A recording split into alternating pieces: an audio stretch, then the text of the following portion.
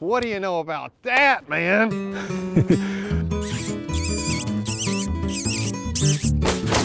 That was pretty fun.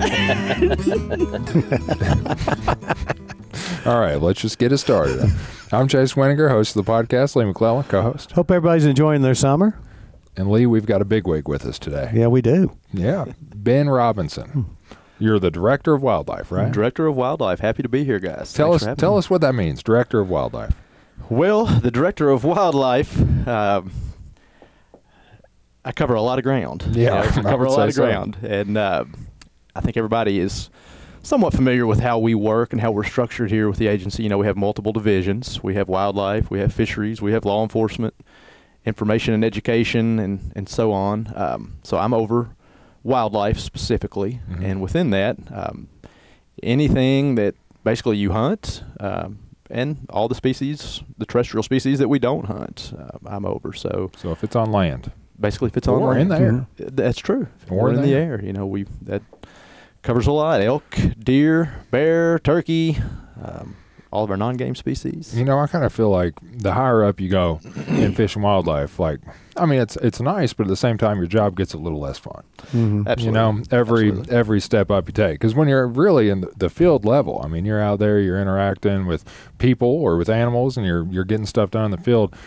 That's probably, honestly, the most fun. I'm guessing that's probably where you started your career, right? Absolutely, yeah. So I've been with the agency for about 18 years. Okay. And fortunately for me, I've got to do a little bit of everything before getting stuck in the office. Yeah. I am kind of one of those strange people that likes the administrative side of the job, so it does work well for me. But I didn't go into this line of work for the administrative side. I went into this line of work to be in the field and work with animals and hunters and things like that, and I still get to do a fair amount of that. But, my career has spanned everything from wildlife technician to public lands on wildlife management areas. I've done some private lands work. I've been program specific where I focused on small game. Small game biologist. I was their small game biologist for almost 10 years, really focusing on bobwhite quail and other small game species. I used to interview you for the squirrel preview. That's right. Do you remember? That's right. And that was probably the most fun that I had, really getting to do that job. Then I started stepping into administration, became our assistant director. I joke with people and tell them that I sort of became an accountant at that point with no formal accounting training or background, but I managed money and grants and things like that. And then the door opened up and became wildlife division director. So here I am. You know, I was talking to Jacob Stewart, who's with Private Lands, the other day. They were back here in this building doing kind of like a private lands get together, where all the private lands biologists get together and they talk about what they're seeing with landowners, how they can help landowners, things like that. And he told me it was kind of funny being in this building because it's gone full circle, where this building that we're in used to be a quail barn. Mm-hmm. That's right. Back in the 80s. Right. And what the department was doing was raising quail and giving them to landowners to release on their property, thinking that, hey, these quail will take off, we'll have populations of quail. And now we're so habitat focused. Right. Because I think we realized that you can't just put doesn't work. It was a noble effort, and unfortunately, I wish it did work. It would make it a whole lot easier on everybody if it was that simple with quail. You know, most other species you can move around and release and propagate, but not so much with quail for whatever reason. But our focus has just changed so much from, it's not like stocking fish when you're dealing with animals, especially like quail. You know, it's really about the habitat and about managing the landscape, and it's kind of like the focus has shifted for us, where we're not raising quail in this building anymore and just turning them loose on the landscape, but we're trying to go out there and talk to landowners about managing your property for wildlife. And you know, you and your neighbors make up this chunk, and you can manage it together and pretty much have whatever you want, you know, some things. Absolutely. I mean, that's really what we're pushing, and especially under Jacob's leadership is really trying to foster a land ethic among so many of our landowners. Well, yeah. And you know, it's a tough sell. Some folks are all about it and all in, and others, you know, they look at you real strange and don't really understand what you're trying to do. But so it's tough, but we make progress. Well, you started this off by saying that, you know, it's a broad topic, wildlife, right? Like, I mean, you run the gambit of pretty much everything you could think of. For me, fall hunting's coming up right around the corner. Yep. I mean, we are, what is today? July the 17th, so we're a month and a half away. We'll be deer hunting, we'll be squirrel hunting, or not squirrel. Yeah, squirrel will be in then too. Deer, squirrel, dove, turkey if you're an archer. I mean, literally we're a month and a half from everything kicking off. So there's so many things I want to talk about too. And then you were talking about private lands management a second ago, and I wanted to talk about public lands too. So literally, there's all these species, all this hunting we could talk about, non-game species, private lands, public lands. I don't even know where to start. Lee, why don't you start us off? Because I could go anywhere with it. That's right. Well, one thing I think is really cool, and we've talked about before, is establishing different levels of management for each WMA. Mm-hmm. And it's mainly to allocate resources in a smarter manner, but also to let the public know this is what your expectation should be before you visit this particular property. That's right. Man, that's something that's new within the past year, probably. Yeah. It is. It is. So for those of listening that are not familiar with, well, just the term WMA, that's, wildlife management area, and that's our public land. And we're either we manage over 500,000 acres. Mm-hmm. We have agreements with other entities or just outright own over 500,000 acres around the state, and that's so that's pretty impressive. Mm-hmm. So for a lot of the properties that we manage or have a say in, not every property is managed equally. Well, and different goals for different terrains. I mean, Absolutely. They should be different. And a lot of it is driven really by the amount of resources that we have. We only have so many staff. We only have so much budget.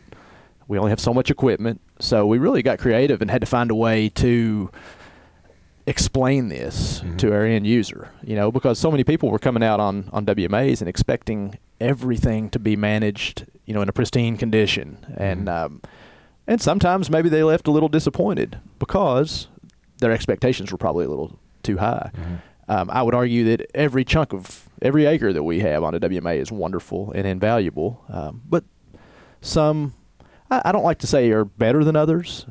Some are managed probably a little more intensively than others. And so really this whole classification system was about setting expectations for folks before they go out and helping them to kind of choose their own journey. For me, it's the opposite. Like you talk about people complaining, maybe there aren't mowed lanes, leading them where they want to go. Right. Maybe they got to beat it through the woods, For me, it's the opposite. Like I almost look at the WMAs and I'm almost looking for the ones that say low because it's low, medium, and high. Sure. So I want the ones that are a lower level of management because I personally like just being out in the woods. Absolutely. And I don't really want to see mowed or manicured and things like that. So I'm not going to say that low is a bad thing at all. Not at all. I think it just depends on what you're looking for. Absolutely. And as you mentioned, it's all based on management level. That's how we're classifying these. So your high management levels, those are your WMAs that are kind of our flagship WMAs that everybody knows about, they're familiar with. And they typically have an office there. They typically have staff. They typically have equipment. Like Yellowbank, we were at the other day. like Yellowbank, Clay Wildlife Management Area, Peabody, Ballard. Miller Welch, probably. That one's classified a little differently just because of all of the shooting and well, and that's dog what I was thinking. activities. There's a lot going on that. Yeah, so we've got a few kind of outliers and then we go down to the moderate level, which there's still some activities going on there. We're still doing habitat management, but it's a little more hands-off because we don't have people maybe right there on site. We don't have equipment on site. We have to trailer equipment over and haul it there. And then you've got your lows, as you mentioned, where we're just really not doing a whole lot. We're maintaining access points, trying to keep trash cleaned up and things like that. But a lot of times those are great places to go because they're going to get the least amount of pressure. Yeah, and the lows, the type of management that would probably be happening on a low might be honeysuckle removal. Absolutely. Right? Some or long-term projects. Cedar harvest. Sure. Just managing the landscape, especially the wooded landscape in a way like that. Give me an example of some management that might take place on a moderate level. So a moderate and low can look fairly similar as far as long-term projects. You may have a long-term forest management project going where you've got, some, like you said, exotic species removal like honeysuckle. You're doing some timber stand improvements where you're maybe removing some of the understory maples and things like that. So stuff that might be subtle that you may not really recognize if you go out there, but over time you're probably going to see some changes. But also on moderates, you might still find a dove field there, for instance. You may find some more, maybe some mowed access lanes and things like that. But then when you transition to high, that's where you're really going to notice. When you're out there, you're gonna see stuff going on. You're going to see some active food plots. You're probably going to see some active timber harvest and forest management. Some good maintained trails, things like that. Yeah. They're doing some fantastic honeysuckle removal on clay right now. Absolutely. They're utilizing a new technique. That's something I wish we would have covered. This is interesting. You should talk about this, Ben, because it's revolutionary, right? Mm-hmm. It is revolutionary. It's aerial herbicide application for the removal of bush honeysuckle. And they're targeting that species. And it's very targeted. And we're going to be doing it again, so you'll have a chance to come check it out. I remember I'm sorry to interrupt. Last year when it was said that, hey, we're going to go do this. We're going to try it. Yep. We're not sure if it's going to work, but it's worth a shot. Yeah. You know, I was sitting there like, is this something to cover? Is it not? And long story short, we didn't cover it. But then I heard the results, and it's like, man, I wish we would have covered that. Yeah, it's pretty amazing. And kudos to our guys in the Northeast region for being willing to try this. And, Well, and I take the think risk. clay, personally, for me, is the coolest WMA. One of the coolest we have. It's tremendous. It's the a work they've done up fantastic there is. area. And it's only getting better with this aerial herbicide, you know. And if folks aren't familiar with bush honeysuckle, because it's not a problem across the entire state yet, there are still some areas that they don't have to deal with it as much. But if you're in the central, northern, northeastern part of the state, it's a disaster. Yeah, and, we've got a ton here on the game farm. You walk out of this door, it's the first thing you'll see. I've got my backyard killed all the way my backyard. So it's hard to kill. It's hard to kill, and the problem with it is it just overtakes your understory in your forest, chokes out everything, chokes out all of your new oak trees and your hickory trees and your understory that you're trying to grow. So, we got creative, and we've brought in a helicopter. And if you're doing this by hand, if anybody has ever treated honeysuckle by hand, you know it is a job. It is a job because you actually have to physically go out and cut it. I cut it down, sprayed with Roundup, and did it again, Otherwise, it's going to resprout on you. But there's a time of year when everything else in the forest, you're looking at kind of that late October, early November period. Pretty much everything else in the forest has gone dormant on you. Honeysuckle still has its leaves on, and it's still very susceptible to herbicide. So we were able to fly the helicopter over, just spray the woods, and hit those leaves on honeysuckle and not damage our trees and other species. And it's working. So this year, obviously that was done in, let's just say November of last year, whenever it was. This year, when March, April, May started rolling through, you started seeing the trees and all the other bush, the high bush blueberries, low bush blueberry, whatever, starting to green up and have some life to them. But then the honeysuckles. Absolutely. And it's not 100% kill the first year. We'll have to repeat and go back in. We're partnered with the University of Kentucky as well, and they're going to be doing some research plots out there just to see how efficient we are and how successful we are. Just drive down the interstate. It's mind-boggling how much there is. It is. In the fall, if y'all do everything green you see, if y'all know where bush honeysuckle is, drive down the interstate in central Kentucky, 1st of November. The green stuff, that's bush honeysuckle. And it is bad. That's awesome that we're getting that cleaned up and a new technique. But I remember hearing about that. So that's some of the type of stuff that would be going on a high management area. Absolutely. WMA. Absolutely. And that kind of invasive species removal wouldn't be limited to just high, but it is the kind of thing that you'll see going on at high level management. Right. Native species, native grasses at clay are probably top notch in the state, don't you think? Absolutely. The big blue stem, the little blue stem. There's so many cool. But those stands of big blue stem, you can see why the settlers were nervous in those. Absolutely. Because they're big enough for Native Americans to hide in. They're huge. Really. Well, but all in all, I think that tiering, or what do we want to go away from tiering? What do we want to call it now? Yeah, management levels. Just a management level. Habitat management levels. Assigning a management level to these WMAs for the public to see makes sense because, like you said, people might have called and complained that, I don't know, WMA out in eastern Kentucky didn't have the mowed lane they needed to get where they wanted to go. But somebody else like me might have called and complained and said, hey, man, I went out to this WMA expecting some backcountry hunting, and man, there's all cleaned up and pretty. Yeah, it looks like like a high management level WMA should look. So I think that assigning these is good as long as people understand what they mean. Sure. Because high doesn't necessarily mean it's better for whatever you're looking to do. And low doesn't necessarily mean it's worse. So, it could, but if you understand that high management level, what it means, low management level, what it means, you can make a better informed decision about where you want to go. Sure. And fall hunting season's rolling up right around the corner. People are going to be looking for these WMAs. I hope so. No, I'm telling you, the WMAs, I mean, it's such a great resource. And I always hunted private land growing up. I had access to private land. And I didn't really start diving into the WMAs until I started hunting things that I couldn't hunt on private land, you know. Yep. I wanted to go bear hunting. I wanted to going out there and seeing the elk, or, you know, if I wanted to go rabbit hunt, well, there's only so much rabbit hunting I can do on 50 acres. You know, I can run my dog around there, and then eventually he's going to, you know every rabbit by Right. yeah. So, you know, it's nice to get out and explore those places, but there are so many public lands in the state. Like ones I've explored just recently, Yellowbank, Knobs, all the lakes have good WMAs around them. The U.S. Army Corps of Engineers reservoirs do, at least. So there's WMAs, like literally from where we're sitting right now, we could probably drive within an hour to 5 or 6. Oh, yeah. And that almost goes for anywhere you are in the state. There's like 1 or 2 little gaps here and there where there might not be as many, but you can go to our website and find all these public lands, right? And there's a great interactive map on the WMA page, the WMA levels page, where you can look and choose, and it'll bring it up. And go ahead. Yeah, and I would just encourage everybody to give them a try. You know, I think there's a misconception out there that WMAs are not good hunting, that they're overcrowded, and, you know, they often get overlooked, and that's not the case. Especially if you're willing to work a little bit. Maybe later in the season, yes, they've had some pressure on them, but early season, if you're into bow hunting, you have a crossbow, small game hunting, you can really get out there and have the place to yourself many times. Man. So Not just, I mean, if you're just willing to walk a little bit further than everybody else, and that's not that far. Yeah. Like most people aren't willing to walk. They want to hunt from their truck. And a lot of, you mentioned, you know, our lakes and reservoirs. I mean, many times you can access those by boat and really get off the beaten path where people aren't willing to walk to. Yeah, and a lot of people do that on Taylorsville, on Green, on Nolan. Like literally every reservoir that is a U.S. Army Corps of Engineers reservoir has a WMA around it.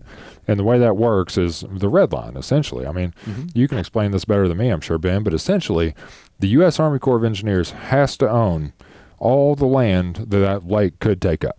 So the lake's highest possible level, where would it be? All of that land has to be owned by the Army Corps. And so they own it. And then we have agreements with them where it's opened up for public hunting, and those are wildlife management areas. So around Taylorsville Lake, you have Taylorsville Lake WMA. It surrounds the entire lake. That's correct. Same thing on Green, same thing on Rough, same thing on Nolan. So literally all the lakes, anywhere you go boating, is pretty much an opportunity to go hunting too. Right. You just have, and you can hunt from a boat, certain species. So some great opportunities. And Cedar Creek Lake has a pretty robust WMA around it. Yeah, all of them. I really think that when you do the surveys, Ben, you see the reasons people don't hunt or say that they got out of it. The number one reason is always a place to go, right? It's always access, or lack of. Absolutely. Yeah, and absolutely. That's what makes sense to me. Yeah, and like I said, so many people, I think it's just been ingrained in people. They think they have to have private lands to have a good hunt, and it's not the case. You are going to work probably a little harder on public lands because you're not going to be, in most cases, you're not going to drive your four-wheeler across it. Yeah. You're going to have to walk a little bit. But again, that's not a bad thing, because that creates some areas that people aren't willing to go to. For those that are, boy, you've got some really good spots. Yeah, that's when like I told you, when I grew up, I always hunted private, right? And there was always this big fear of mine, losing the private. Yep. You know, what am I going to do? And then as I started going to WMAs for other things like rabbit or like bear or whatever, I started to put my mind at ease, because I was like, well, I got a place to hunt. Yeah. You know what I mean? I've got lots of them. Something happens. I've got 500,000 acres. Yeah. I don't know if I'll ever hunt all 500,000, but there's a few. But no, it really did put my mind at ease. I was slowly over time, I became less worried about that private, feeling like that was my only option, because it's like, man, and I've hunted public land for deer the past 3 or 4 years. Usually it's out of state or at Fort Knox, because I'm filling a deer tag on private and then looking to keep hunting. But I could do those exact same things on Kentucky on our public land, no problem at all. So really, the big problem I see, we got all these people that we want to get outdoors and go hunting, right? Mainly in the urban areas, right? Because if you look at the breakdowns and the demographics, I really think that a lot of people get into hunting because they can walk out their back door and do it. Or their buddy that they grew up with in middle school, his dad liked to hunt, and they had a farm, so they got introduced to it like that.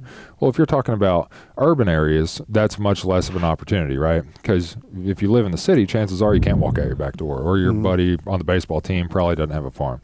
But that's where the public land comes into play, right? Because if people in urban areas knew that Otter Creek was 30 miles down, south down Dixie Highway. Well, then maybe they go hunting at Otter Creek or Taylorsville Lake. WMA is 30-minute drive outside of the city. Maybe they go Knob State Forest is 20 miles south of Louisville, Yep. So there's this big holdup with one of the main reasons people don't go hunting is access to hunting, but I really think it's a gap there where people don't realize the access that exists is there for them. Yep. You know what I mean? Absolutely. And, sometimes you got to do a little homework. Most of our public areas are open under statewide regulations. Now, keep in mind for deer, and when you get into modern firearms for deer, that's not always the case. We do have a few properties that you can go out on that are open under statewide regs, but most we have a quota hunt system in place. That should be. So it just requires a little pre-work. You have to apply in the month of September and get selected, but it's really not that hard to get drawn. There's not a whole lot of competition for most of these places. Some there are. Some they take some time to get selected, but it's a great opportunity. And then if you do get selected, you've got a great place to hunt during with your modern firearm. Yeah, you can have the equivalent of the best private hunt if you get selected for a good quota hunt. Sure. Sure. When are the quota hunt signups? Quota hunt sign up, I believe that's the month of September. September. Believe me, I've written that release. September is quota hunt month. Right. So Lee has all the details on that. That's your. It used to be this one and that one, and they just wanted to standardize it so people knew. So September's coming up. That's the month you'd apply for sandhill crane or any of the deer quota hunts, and I need to put in for the pheasant hunt on clay. We forgot last year, could kick ourselves. That's fine. Yeah, that's I've heard. another quota opportunity out there. Is we have 3 pheasant Green River hunts, has one, and Yellowbanks too. That's right? correct. Yellowbank still has a quota hunt for pheasant. I know a couple guys. They swear up and down that if you want to introduce someone new to hunting, take them on that quota hunt for pheasant. And that's what one group of bird hunters I know say. But they say that there's because you get the dog, you get shots. They say that it's the best. You flush birds. It's exciting. Yeah. They're gigantic birds. Yep. Yeah, I've always heard that was a really good opportunity, and that's something I've looked to see if we wanted to do for the TV show before, was one of those quota hunt pheasant hunts, but I just wasn't sure about, how that worked. It's something I'm unfamiliar with, so I need to look more into it. But so the WMA tiering system and just public land search in general, if somebody wants to find somewhere to hunt, where do they go? On the website, do they just type in WMA in the search bar? Mm-hmm. And that's usually where... We'll go to the hunt page. Yeah, there's a lot of great information on our website. Sometimes it can be a little tricky to find, but I have found that on the home page, the search box is your best friend, and it really is a good search function. And the hunt page for hunting. There's so much stuff on the hunt great page. Info on and hunting. Your guides are on there, your links to the public lands page, and links to the WMA page we've been talking about. Yep. So speaking of hunting, deer season is probably the main one coming up, right? What percentage of our hunters are deer hunters? Do you know? Oh, off the top of my head, I don't. You'd but have to pull those numbers. It's a high percentage. Most people who hunt probably have a deer permit. Most people are out there deer hunting. I mean, that's got to be. I'm assuming fishing is probably our biggest individual thing, and I've got to think our second biggest individual would be deer hunters. Yes, right? I think that's safe. Probably followed. Don't quote me, but turkey and doves probably follow it up pretty close. Yeah. So September is coming up. Yep. What do people need to know about hunting coming up right around the corner? Deer hunting's coming up as well. Yeah, I mean, it's my favorite time of year going into the fall. There's just so many opportunities out there. I can't wait. Yeah, absolutely. So, first thing, we just talked about public land. Start doing some prep work. If you're looking for a place to go, take advantage of our website, do some homework, go out and visit some areas and map you out some hunts.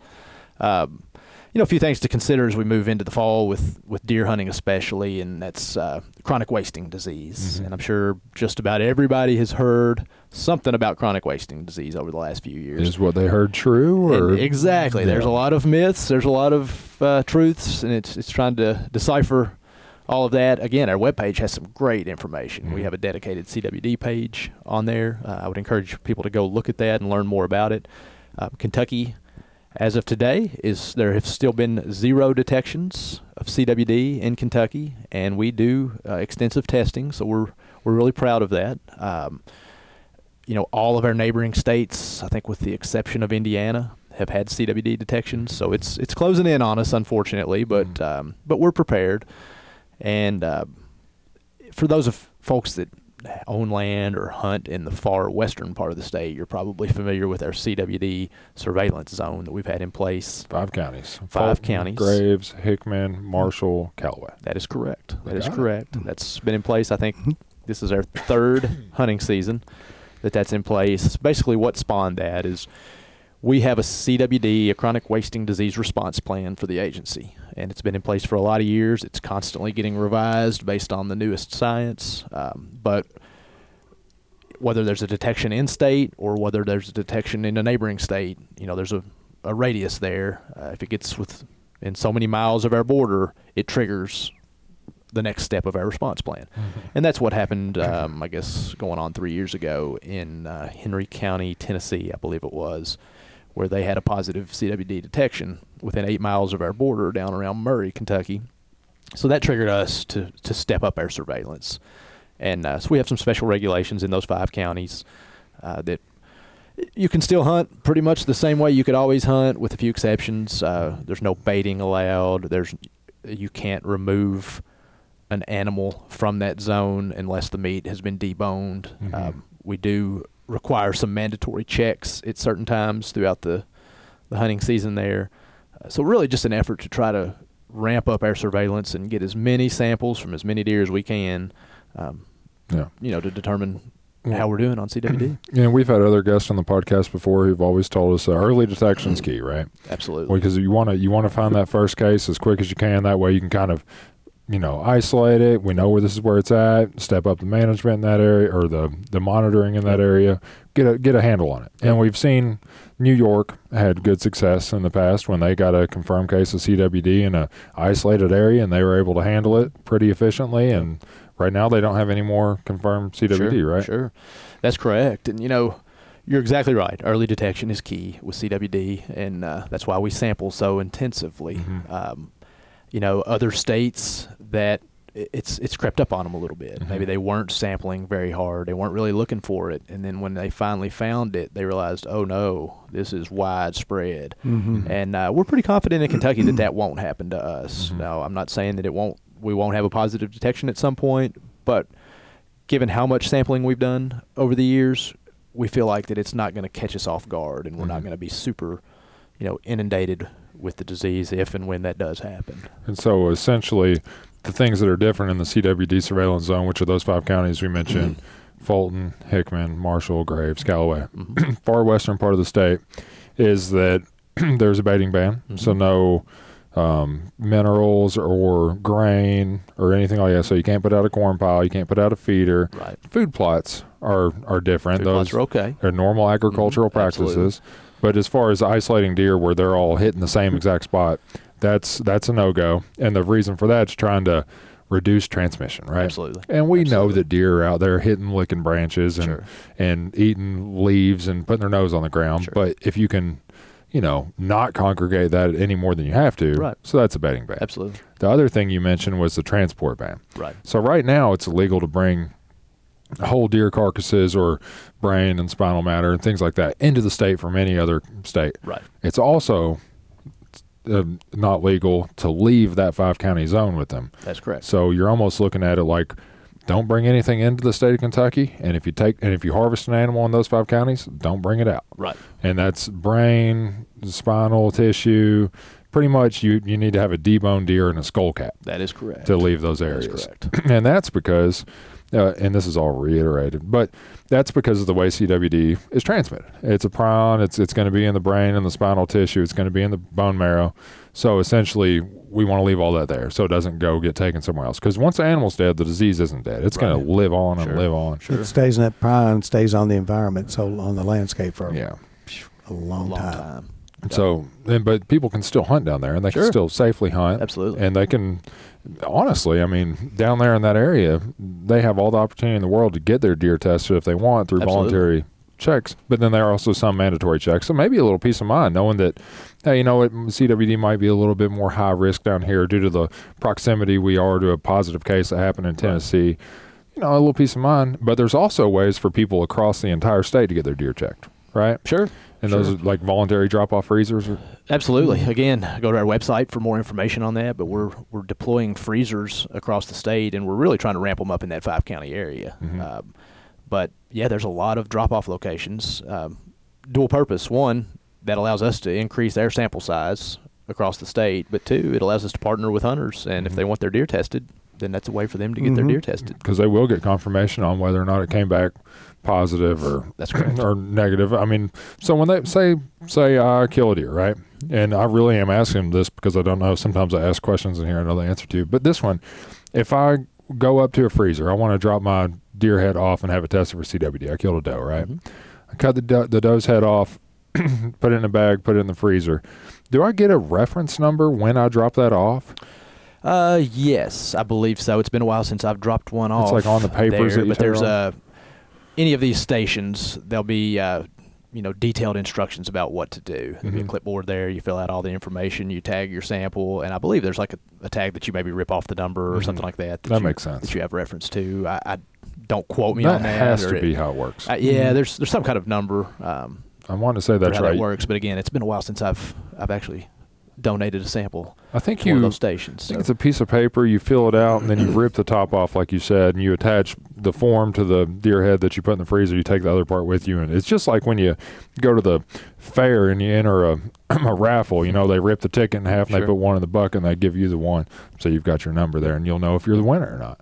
So I'm pretty positive that's how it works. But those are popping up all over the state. Absolutely. Yep. So you don't have to be in the CWD surveillance zone to get your deer tested. You do not. You do not. We hope to continue to increase that program and have more freezers across the landscape in the coming years. And we aren't just testing in the CWD zone. No. I mean, it's statewide. No, we test statewide, and we've been doing that for a lot of years. For a long time. For a long time. So, So if we naturally, hope we don't. Let's just say we do get CWD someday in the future, whatever year this is, right? I mean, we're kind of most likely to get it in one of those areas near where positives have popped up across the borders if we get it naturally. But we could get CWD that pops up anywhere in the state due to hunter transport, right? Oh, absolutely. That's the most. If we just all of a sudden get it and it's in central Kentucky, chances are that we got it because somebody brought it in likely. here. And that's happened. Other states have experienced that. Just randomly popped up in the middle of the state. No rhyme or reason.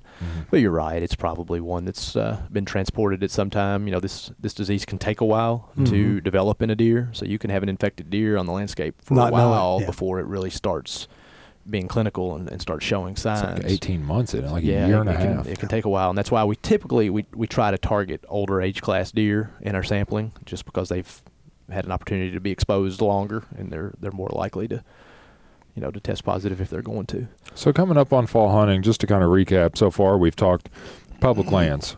If somebody wants a place to go hunt, go to that WMA management level page. That's a great page. Yeah, well, they can look at the public lands to see the whole interactive map. They can see them all listed out. There's almost 100 of them.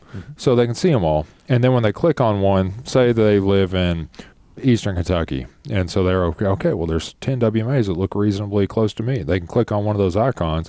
It'll pop up. It'll show them this WMA is 3,500 acres, and it'll have that little icon there, low, medium, or high. Well, now they hopefully understand what low, medium, or high means. Just because it says low, that might be exactly what you're looking for. If it says high, that might be exactly what you're looking for. And then we also just talked a little bit about deer in the CWD zone. Now, that's not necessarily deer hunting in general. It's kind of a small niche. How many counties we got? 120? That affects 5.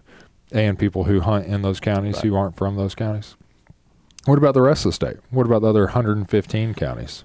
The rest of the state's looking good. Looking good. Our deer population continues to be robust. You can go to any county in Kentucky and have an opportunity to harvest a deer, which is pretty cool considering, it wasn't that long ago when that wasn't the case. There wasn't that many deer. You talk to your parents, your grandparents, and they never saw deer. It was a strange thing. You had to go to special places to see deer. Exactly. So we've come a long way in a short amount of time, and to the point now that we really are trying to get creative and find strategies to harvest more deer. Especially in what we call zone 1 counties. We have 4 different zones based on deer densities. So if you're a zone 1 county, you really have too many deer. We're trying to get you back down a little bit more to that zone 2 level, which is that sweet spot. Mm-hmm. And then zone 3 and zone 4 are your lower density areas. Trying to get them up. Trying to get them up a little bit. And that's why in zone 1 we got unlimited harvest of does. Take as Absolutely. many as you want. Yep. And in zone 4, it's very restrictive harvest of does. Can't do it with a firearm. Yep. It's hard. And Yeah. in order to take a doe in zone 4, you pretty much got to be hunting with archery equipment or maybe a muzzleloader. I can't remember if muzzleloader. Yeah, I think that's accurate. I know firearms are out. Yeah, definitely. But zone 1, there's plenty of opportunity. Something one of our partners that we work with is Kentucky Hunters for the Hungry, that many people might be familiar with. But such a great partner and a great outlet for folks who maybe want to keep hunting, but don't need more meat. For instance, we hear that a lot. Because most folks, according Freezer to our limit. surveys, Isn't that what people call it? only kill like 1 to 1.5 deer per hunter, and a lot of that is because they're freezer limited. They just don't eat that much deer or can't store that much deer, but yet they enjoy hunting and want to keep doing it. Jerry Bydak has 9 freezers. I think. So and a lot of people do, but so the Hunters for the Hungry program is a great opportunity for folks that want to keep hunting, especially in those zone 1 counties, and to help out, help with their deer management, reduce densities, and help feed people who are less fortunate.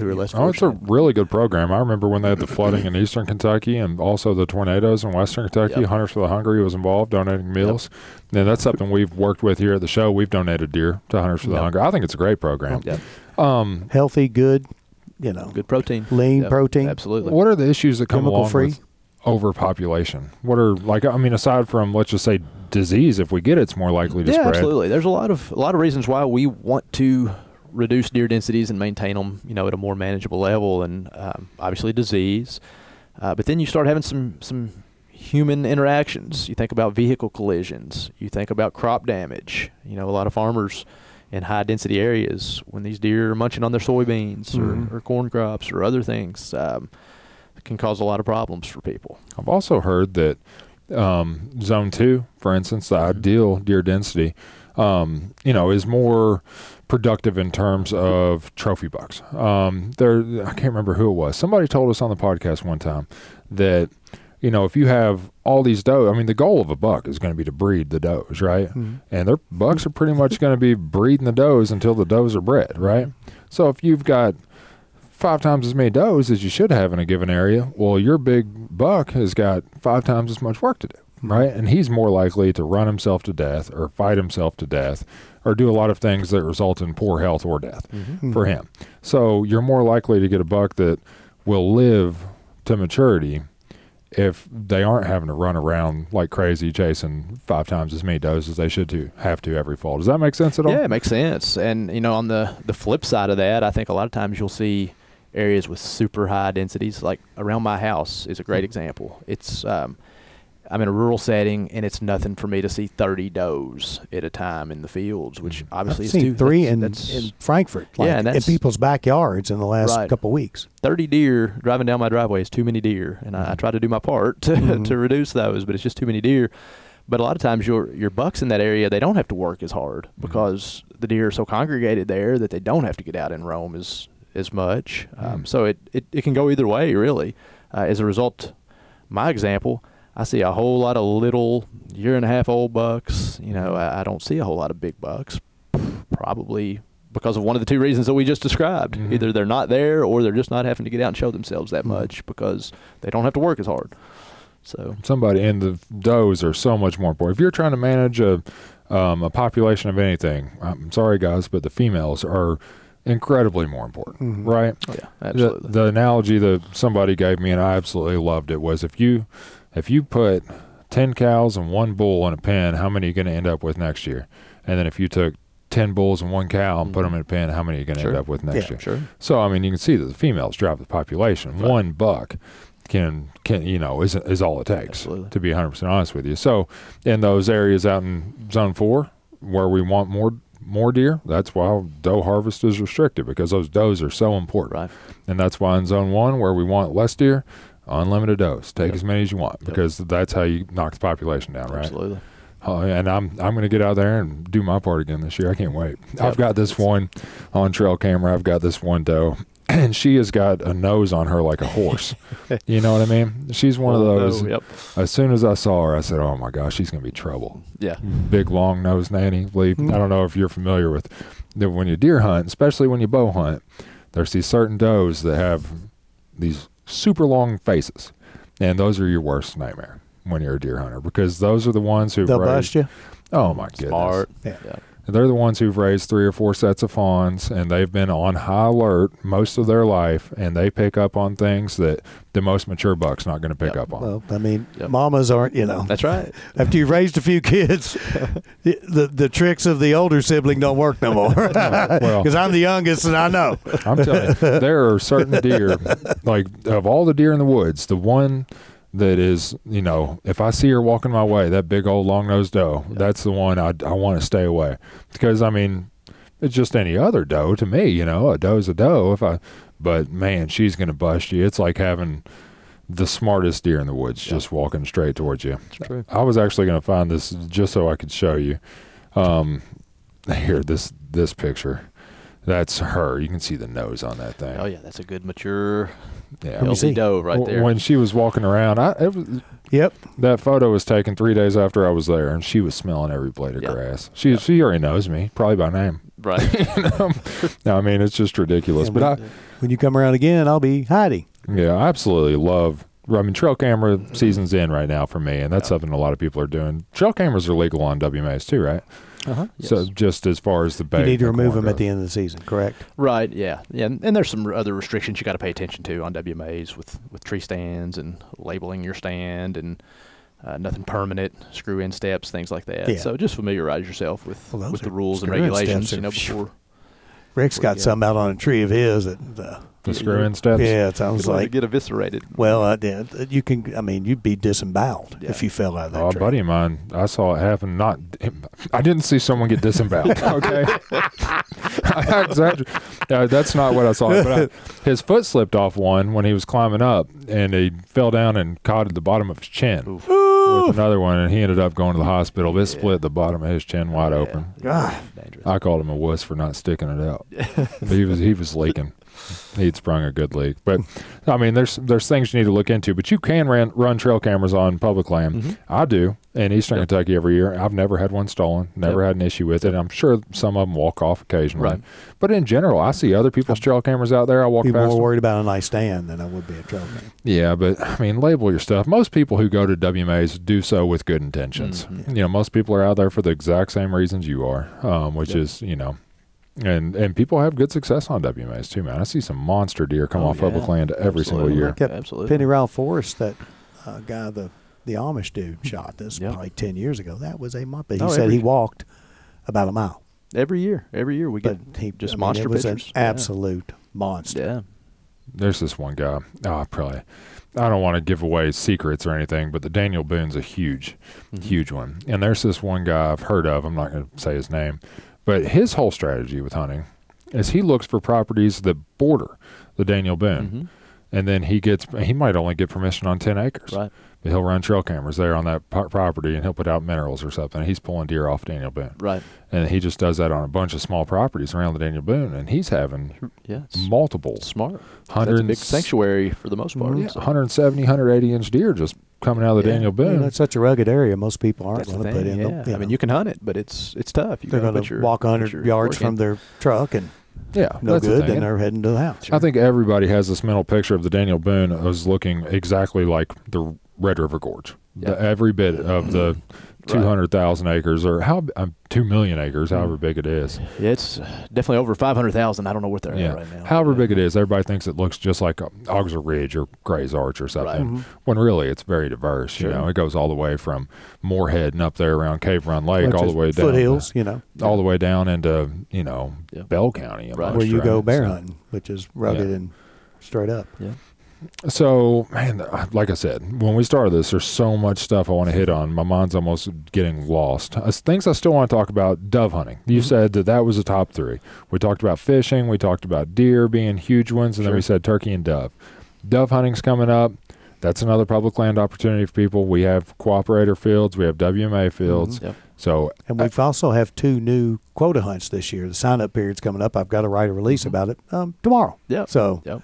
so people Yeah. could put in for a high-quality quota hunt. That's a new thing. Yeah, that'll be a new thing for sure. But yeah, we've got a lot of public land dove hunting opportunities, and dove hunting is just one of my favorite things to do. I love the When they're camaraderie. flying. I love it's you don't have to sit there and be super quiet like you're sitting in a deer stand, maybe you're a turkey blind. You can chat with your friends and have a good time. And but yeah, if you get a good hot dove field with a lot of birds coming in, there's nothing better. Oh, it's too fun. Yep. no, it's fun. And Absolutely. I enjoy the public fields. Yeah. Sometimes I like going out there and just watching.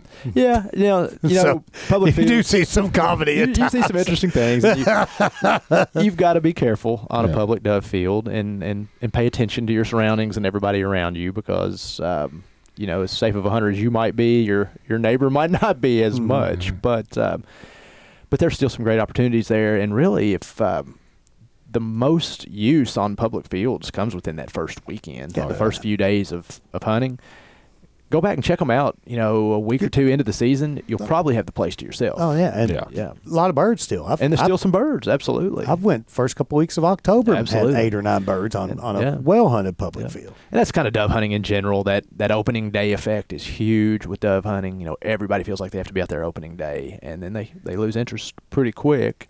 So that's something to keep in mind. Take advantage of those. Well, a lot of people later have days in good the private season. fields. They won't let you even hunt them until like the second or third weekend. Right. Let the opening weekend furor abate, Yep. and then things calm down a it'll little push bit. they'll push birds off there onto you if you leave it be. Yeah, dove hunting. I mean, some years it's a bigger gap. This year it comes in on a Friday, and then archery season comes in on the very next day. But Yeah. sometimes it's like, man, this is my first opportunity Yeah. to get out there. But so people can find those public dove fields online too, That'll be online. and those are scattered across the state. They are. And, Yeah, and they're the mentor fields, the cooperative mentor youth fields, that's a great way to introduce someone young into hunting, Yep. because they're going to have a lot that's structured for them. They're going to be the only people on that field that day. Mm-hmm. It's the first shoot of the year, so they're going to have ample opportunity. Mm-hmm. And nothing makes a 12, 13, 14-year-old happier than to be able to put the shells in that shotgun and shoot at stuff that's flying around. I Exactly. mean, sitting up deer hunting's pretty hard, but dove hunting, I mean, lots of it's a target-rich environment. A lot of action out there, so And it is good for you kids. miss, especially when you're starting out. Yeah. 95% of them, but Yeah. I still miss 95%. Yeah. but, I do too. but it's fun. Yeah. It's funny when I'm dove hunting, I'll get some, there'll be that day where I'm 3 for 3. I'm 4 for 4. And I'm like, I'm going to go 15 for 15. And I never do. I end up going back, getting another box of shells. At some point, it just all goes downhill for me every single time. I'm not sure why that is. A lot of times I'll start off cold, then once I hit one, then Yep. and then I start piling them up. Yeah, got to break that ice. But For me, you it's know, opposite.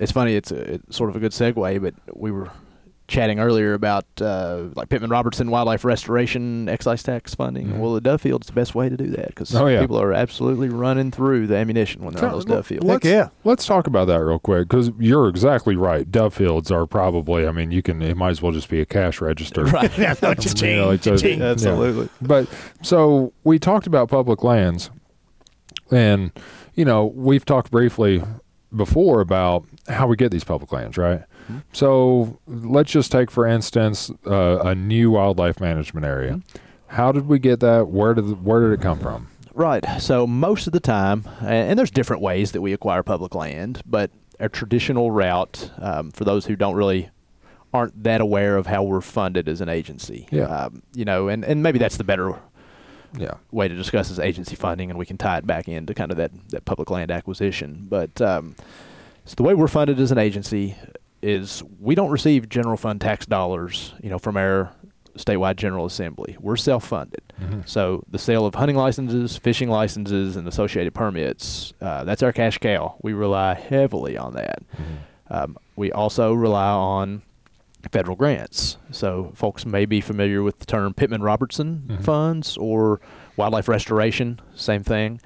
But that's federal funds that come through a federal excise tax. So anybody that purchases ammunition, Mm-hmm. anybody that purchases firearms, archery equipment, they're paying into essentially this excise tax, and it's actually the manufacturers of that equipment or that ammunition. They pay the excise tax. Now they're passing that charge back on to the end user through the pricing. So then the U.S. Fish and Wildlife Service manages this. So you've got this big trust fund pot. At the end of the year, every state gets a little slice of that pie, and the way it's divvied out is based on land area, which is not changing, and the number of hunting licenses or the number of fishing licenses that you sell. And that's how it's determined what percentage of that money comes back to us. So then we'll get a big pot of federal funding. So for projects like what you were just talking about with land acquisition, we can then turn around and we can pay 75% of that land cost using the federal Pittman-Robertson funds, and it requires a 25% non-federal match. So most of the time, the 25% non-federal match comes from the sale of hunting licenses or fishing licenses from our general fund. So essentially, I'm just going to pull some manufacturers here. Winchester makes a shotgun, right? And then they sell that shotgun to Cabela's, and Cabela's sells that shotgun to a customer. Well, Winchester is paying an excise tax to the federal government, right?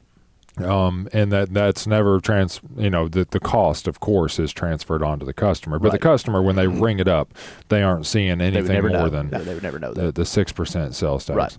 Right. And then that money goes to the federal government. They hold it in a trust fund type deal like you're talking about, and then they divvy it up based on, like you said, land mass, and then also number of hunting and fishing licenses sold. And that goes for anything that is hunting or fishing or shooting related, right? Right. So you got Pittman-Robertson Wildlife Restoration, that's the wildlife side, and then you've got Dingle-Johnson Sport Fish, which is the equivalent on the fishing side. So that's where your fishing tackle and things like that, same model, but that's dedicated solely to fishing projects. So every time somebody goes out and buys a box of 7-shot Winchester Super X dove loads, at some point, some money has been set aside to conservation. That is correct. For the manufacturing of that box. Yep. And then, so when they get in the dove field and they're shooting one for 25 and they blow through a brick to get 4 birds, that much money. They're helping. Absolutely. So we're hoping that we have some bad shots out there. We do. Trust me, we do. Believe me, because it really comes back to benefit us. So, it is the user pays, user benefits model. And that's good. And it's been in place since 1937, and it's been highly successful ever since. DJ and PR were around the same time, weren't they? DJ came later. Okay, that's what I thought. I want to say maybe in the 50s on DJ. I'd have to go back and check, but PR, Pittman-Robertson, was, I think, 1937. And it's just been wildly successful ever since. I'm kicking myself now for the fact that we did not lead with this topic, because we should have. We should have led with, this fly in here, guys, I'm sorry, is driving me insane. I feel like, remember I was Karate Kid where he got him with the chopsticks. I can throw something at him. Hang on long enough, I might chuck this water bottle. But I wish we would have started with how the department is funded and all that, because that's a great conversation. I don't think that nearly enough people understand where it comes from. So many people think we get taxed off. Oh, I mean, I don't know how many people talk, I pay my taxes, you should do it. It's like, well, it doesn't matter, we don't get any tax money. Yeah. Sorry. No, I like user funded, and that's it's all philosophy, and that's your own what you think's right. But I personally am a big fan of user funded and conservation, especially. One of the good things about it too is when you have your own independent sources of funding, you stay out of the weeds of some of the things that can transpire governmentally. You can kind of have a little bit more autonomy to make decisions without other things getting involved. And you can keep the wildlife management areas. If a wildlife management area was paid for using this funding source that we're talking about, a self-funded source, conservation pays for these wildlife management areas, and it's much, much easier to say, well, that's a wildlife management area. It should be for wildlife. It should be for hunting. It should be for fishing, instead of getting into the weeds where you got other things going on there. Because guess what?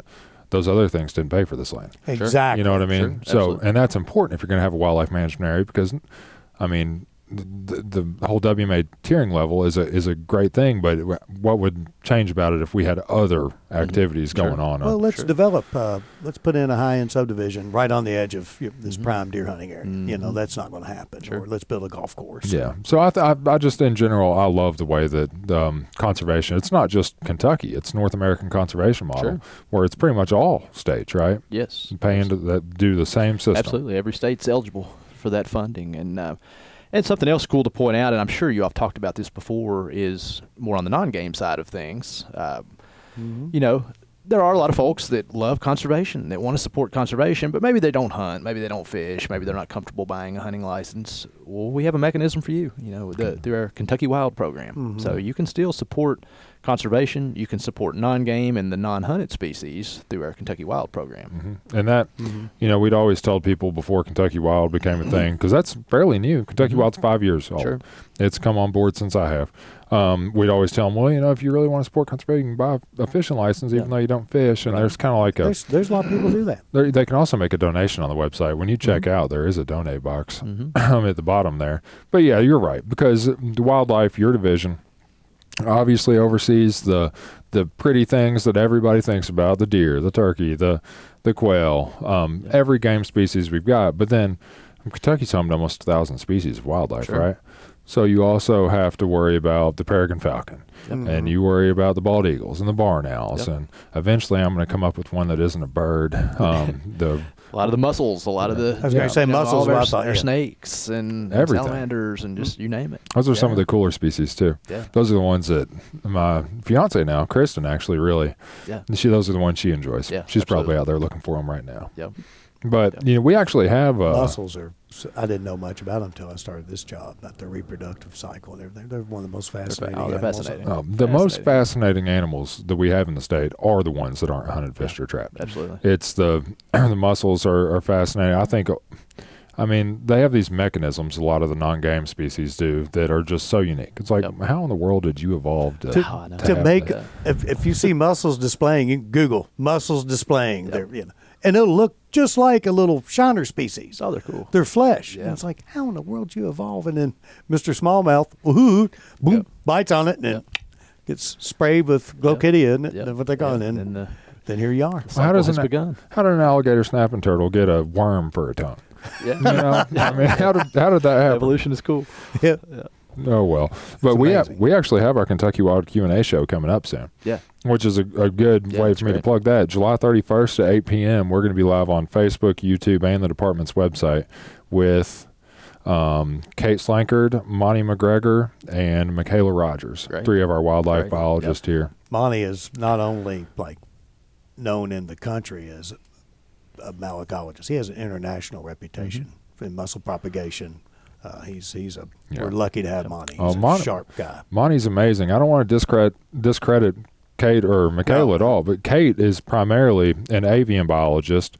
I've been out in the field with her before with peregrine falcons. We've been out with bald eagles with her, songbirds. We actually just caught some songbirds down here. I never had seen a catbird before. I didn't know what a catbird was. We caught one here at headquarters. Yeah. So Kate is an expert on all things that fly and have feathers, pretty much. And then Michaela, she is really a specialist with bats. I've been out on Virginia big-eared bat shoot with her and brown bats, basically flying mammals, and then also butterflies. Michaela's big on the monarch butterflies and their migration. She tags them. I think she's made the trip down to Mexico to see that before, which would be really cool.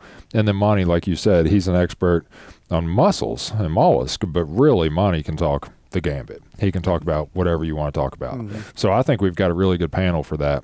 And I'm looking forward to, like I said, July 31st, 8 p.m. We'll be live, 8 Eastern time. And we're going to be taking people's questions and having the biologist answer them live. So people should tune into that, or if they have a question about a bird they've been seeing in their backyard or some snake they saw at the park when they were on a walk, just shoot the question. We'd love to have them, And honestly, this show, out of all of we do 4 a year. We do the non-game one, the Kentucky Wild. We do fall hunting, spring fishing, and spring turkey. And this one coming up about non-game species gets the most interaction with the public every year. Yep. People just want to know about those things. And part of it's probably because they're cool. Like, you know, I mean, they're Very just cool. unique. People kind of understand deer. They see them every day, you know. People understand turkeys, but these animals are the ones you got to go diving in a creek with a snorkel and a flashlight and looking under boulders to find. So, you know, a little bit more mysterious. Yep. Well, that's coming up. And Ben, we also have the fall hunting live show coming up on where it's on my board. We said September 18th for that one, I believe. Yeah, I can't remember what we decided on. Yeah, September the 18th. It's a Monday also. I wonder who our panel's going to be. I know John Hast is coming. Yeah, we need to talk that through. Yeah, we still need to figure out the And other we need one. to find somebody else, absolutely. But Yeah, maybe you. we've got a lot of good options. So yeah. Yeah, no, it's good, but I'm looking forward to that. So you had mentioned all the non-game species, and you're right. The department does so much with those species as well.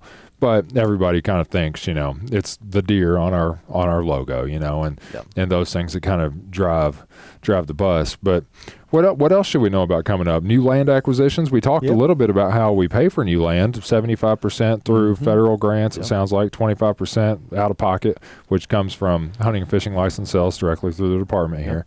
So have we been acquiring some new land? You know, our goal is to constantly be on the search and on the hunt for some new land. And kind of the way I've tasked our field staff with finding new land is pretty simple, really.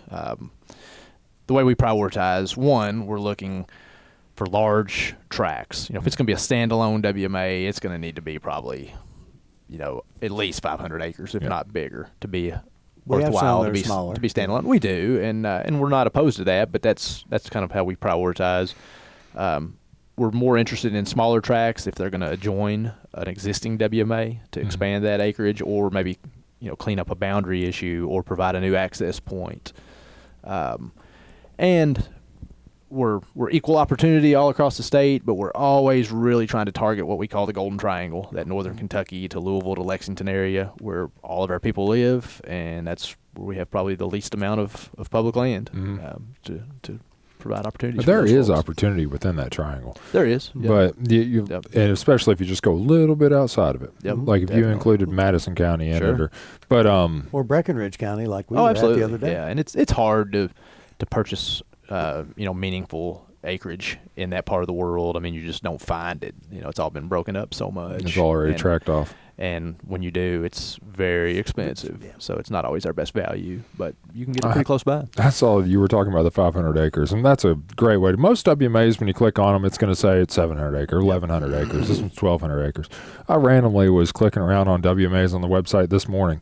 I clicked on one. It said 60 acres.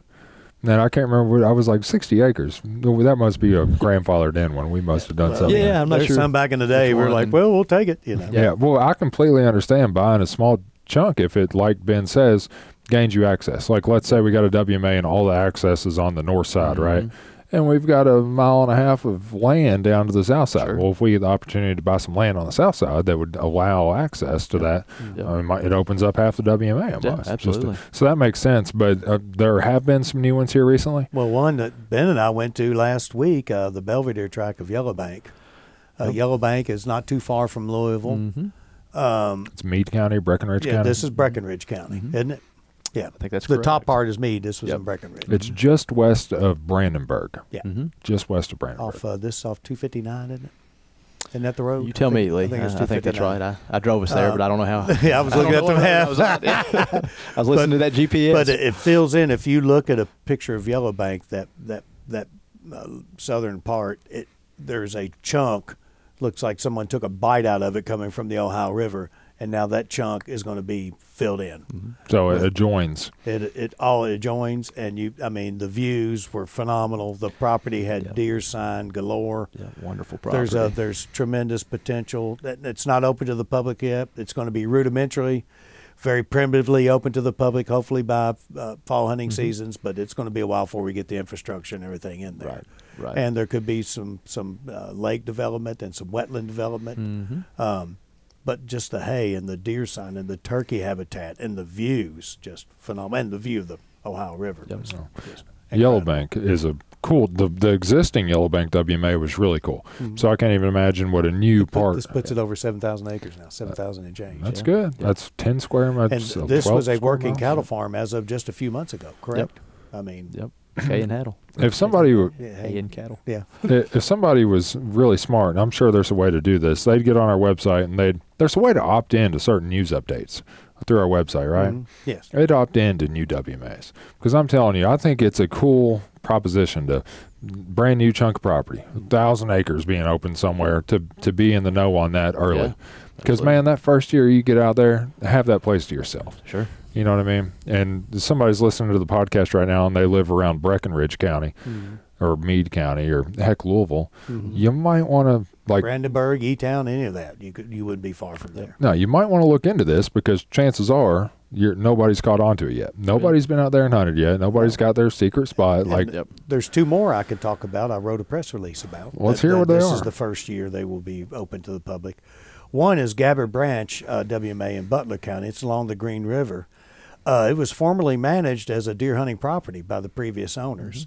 It's got really good deer habitat, excellent turkey. But one of the cool things is at the bottom where Little Reedy Branch and Gabbard Branch meet are some natural wetlands. I mean, there's some, where the channels through time have abandoned and come back, and they're going to do a lot of upgrading and habitat work for that, but that is going to hold some waterfowl because the Green River's like right there. So also Ferguson WMA in Livingston County. It's along the Cumberland River, not far from the Ohio bluffs, just tremendous beauty. Mike Harden showed me some of the pictures. It's just stunning. And that will be waterfowl hunting heaven down there. I mean, down in Western Kentucky. You're right in you're Ohio River here, mouth of Cumberland River here, property right here. I mean, those it's are two amazing. nice properties. And I don't know if you all have touched on our FELO fees in lieu of mitigation program. It's been a while. That's another really good topic because that goes hand in hand with Pittman Robinson and how we're funded. Yeah. FELO, this like the perfect example exists right now. It's the Ford battery plant that's being built off 65 in between Louisville and E-Town because everybody can drive by that and see it. Yeah. It's huge. Massive. Yeah. And there's FELO that was involved with that, right? So walk me through. Say we that from conception to final. Now I am probably the wrong guy to lead the conversation on FELO. That really falls within our fisheries branch. You brought it up. And I'll tell you where I was going with that, not to get into the nuts and bolts of FELO per se. But basically it's a mitigation program. So, for instance, the battery plant example, when they purchase this land, the company, and say there's some existing wetlands on that property, well, for them to be able to destroy those wetlands federally, they've got to mitigate. They have to mitigate. So we run a program where they can pay into our mitigation bank and basically purchase the credits needed to destroy that wetland. And then we take those funds and we redistribute, whether that's purchasing land, doing new projects, creating new wetlands. The drainage of the property. And that's it at a very high level. Now, if you wanted somebody from the FELO program, they could get into a whole lot more specifics. But that's where I was going with this. We often benefit in the wildlife division and then our end user, our hunters and anglers, because a lot of the properties that FELO ends up purchasing, like Gabbards and Ferguson Creek that you just mentioned, they end up becoming WMAs.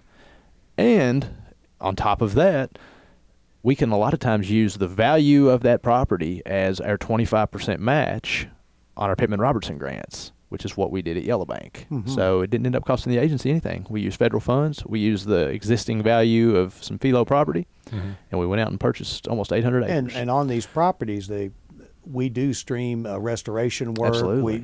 To help further the mitigation process. Like Veterans WMA, we've done quite a bit. Yeah, so it's a great program. Yeah, development is unfortunate, but it's also, that's a lot of jobs that plant's going to, a lot of these places. So, with how we work now as society, it's kind of a necessary evil, the development. But basically this mitigation program takes the funds and does something good with them. Absolutely. So we're like, okay, this is unfortunate, this is bad happening, but we can do good with it. And that's how we do it. And there's some stuff that goes on like that on coal mines too, where a coal company, when they buy a piece of property, will have to put a certain amount of money up. It's not like in bond. It's basically set aside. There's a word. I just can't find it right The now. bond, oftentimes. The reclamation bond, isn't it what they call it? Yeah, and then they don't get that money back until the water quality meets a certain level, and the land is. That's why they do a lot of the, terrace hillsides, and they plant the crops and make it all look good. And they're trying to get that water quality back to a certain level so they can get their money out of bond. So money is used, to make conservation happen at times too on that end of it, from the development, from the industrial side. They're having to pay into what they're doing, and we're making something good happen from it down the road. Ferguson and Gabbard Branch are on the website too, and this, if you're a bow hunter or something like that, I don't think a lot of people even know we have these properties yet. Yeah, it'd be a great opportunity for folks to jump in these. there early. If you want to September, be October. like, Yep. No, if you want to be early. That's what I'm saying. Right now, if somebody's listening to this podcast and they live around one of those areas, they should be taking notes and going to the website. Even if you've got private land to hunt. Absolutely. You don't know what's out there. This is 800 acres along the Ohio Gabbard River. Branch is fascinating on the piece of property. So it's they're both fascinating properties. Yeah. It's tremendous. I'm trying to think what else we should cover, guys. New land, quota hunts, deer and CWD. I mean, we've touched on a lot of what I could sit here and I would like to talk about deer hunting and stuff forever, because that's what I'm like when I don't have this headset on and I'm not at work. That's what I'm thinking about and doing right now. But I've got my trail cameras out running. Yep. So do I. Do you ever run cell cameras? I haven't gotten into the cell cameras. They'll spoil you. I know they'll spoil me, and so I still do the old school cameras right now. Man, I'm telling you, I'm going to tell you, like, I'm not old. Like, I don't consider myself old, right? But I'm starting to see things. You know what I mean? Like, I'm starting to realize. Add 20 years, brother. Well, Then you won't see anything. Won't hear nothing either. People talk about their trail cameras. Like, I'll be talking to somebody who's a little younger than me, right? Let's just say 20 or something, 25. And they'll be talking about their trail cameras, and I find myself sitting there thinking about how I used to go to Kroger and drop off my film and sit on the bench at Kroger while they developed my 12 trail cam photos. Yep. I remember doing those things. I remember when there was no trail cameras. Right. You had to go look for sign and stuff. No, man. My first memories of trail cameras are literally putting the film in there, putting my D-cell batteries in there, and going back out in the week and taking my film and my little roll to Kroger when my mom went for groceries, and I'd sit on the bench by the photo center. People just won't know the struggle anymore. That's right. Well, I mean, that forward-facing sonar and fishing, my God. I remember first units I went fishing with were those old flashers that spun, and you could tell when it was soft bottom, a hard bottom when you're going over a break. But now, my God, that's that forward-facing sonar. Technology's always improving, isn't it? Active target, forward-facing. Well, they're starting to get some questions, more moral questions raised, and there's talking about some limiting some uses of some of these things. The active target. Have you seen that?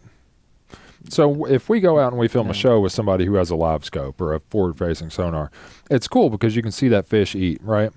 But it's only pointing that beam one way, and if that fish swims out, you're searching for it. Where'd that fish go? And it's hard on camera, right? But these active targets, you can lock onto a fish and it'll just follow it. So you can sit there on the nose of your boat and you can watch your thing turning. It's like a video game. I know, following, and so this little arrow is telling you exactly where the fish is. You can look at the graph, always 30 feet out, and when he's that way, cast right to him, watch your lure, and I mean you can literally lock onto a fish with it and watch your motor spin and chase them around. It is kind of ridiculous. I wonder about the ethics and the morals, and I don't know. I mean, I guess from our standpoint, we're talking to a wildlife guy right now. We probably shouldn't speak on it, but are these people like using it to harvest more fish? Is it something we're gonna have to look at one of the things that David Casey used to always say, and I was like, man, why don't we just allow baiting on doves and just enforce the reg, enforce the limit? Let's why? It's He said, Lee, have you ever heard of greed? When you present a place or a forum where people can hammer them, even good people, I'll take a few more. They're here. Hey, who'll never know if I shoot 18?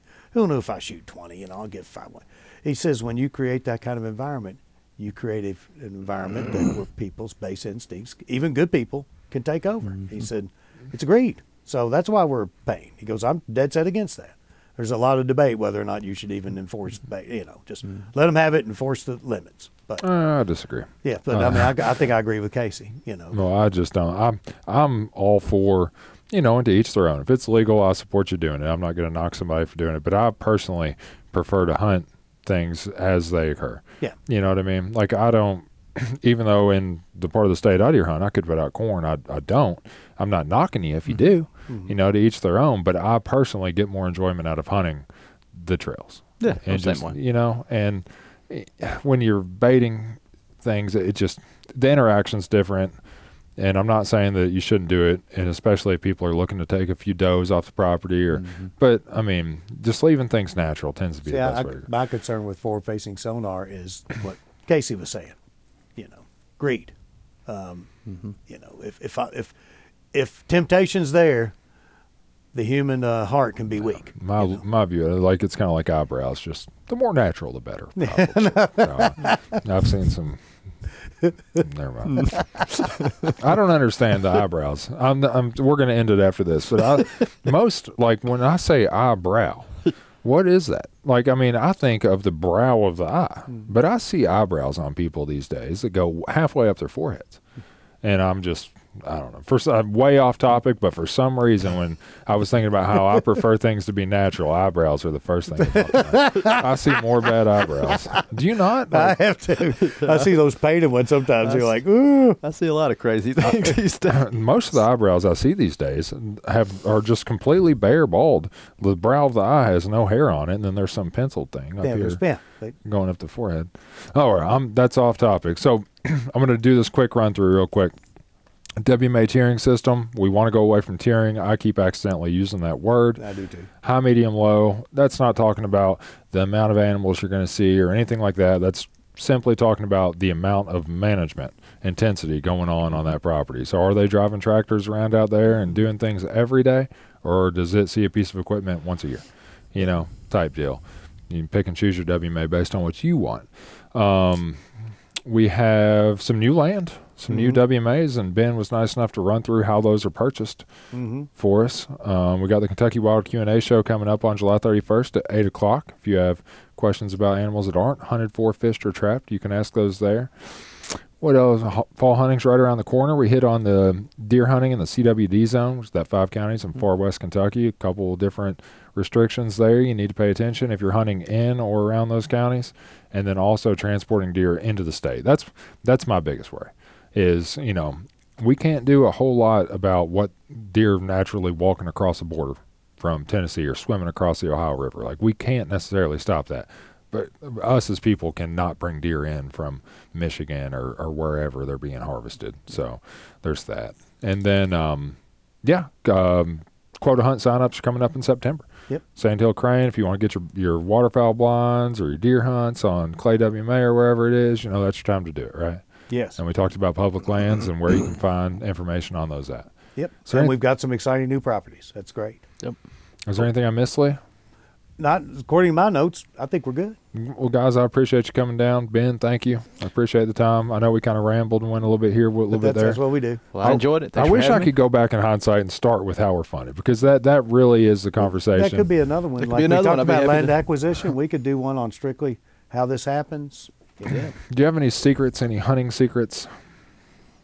They're secret. I can't share them. Well, I want to pick people's. I was just sitting here thinking about Philo and Mike Harden and Muskie, and for some reason my mind went to secrets, and I don't know. We'll get him on here to talk about for dove Philo. hunting. I think the beginning of the season it's okay, but those cheap shells are cheap for a reason. If you can afford it, upgrade to a good target load, better shot, harder shot, better cup. You'll have a better pattern.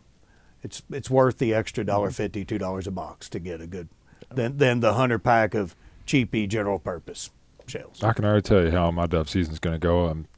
On August the 31st, I'm going to go downstairs to the gun case and I'm going to look at what I have left, and I'm going to say, well, I guess shoot up all this. I guess I've got 22 shots tomorrow, and that's how it always goes. And then I'll run to Walmart afterwards, you know.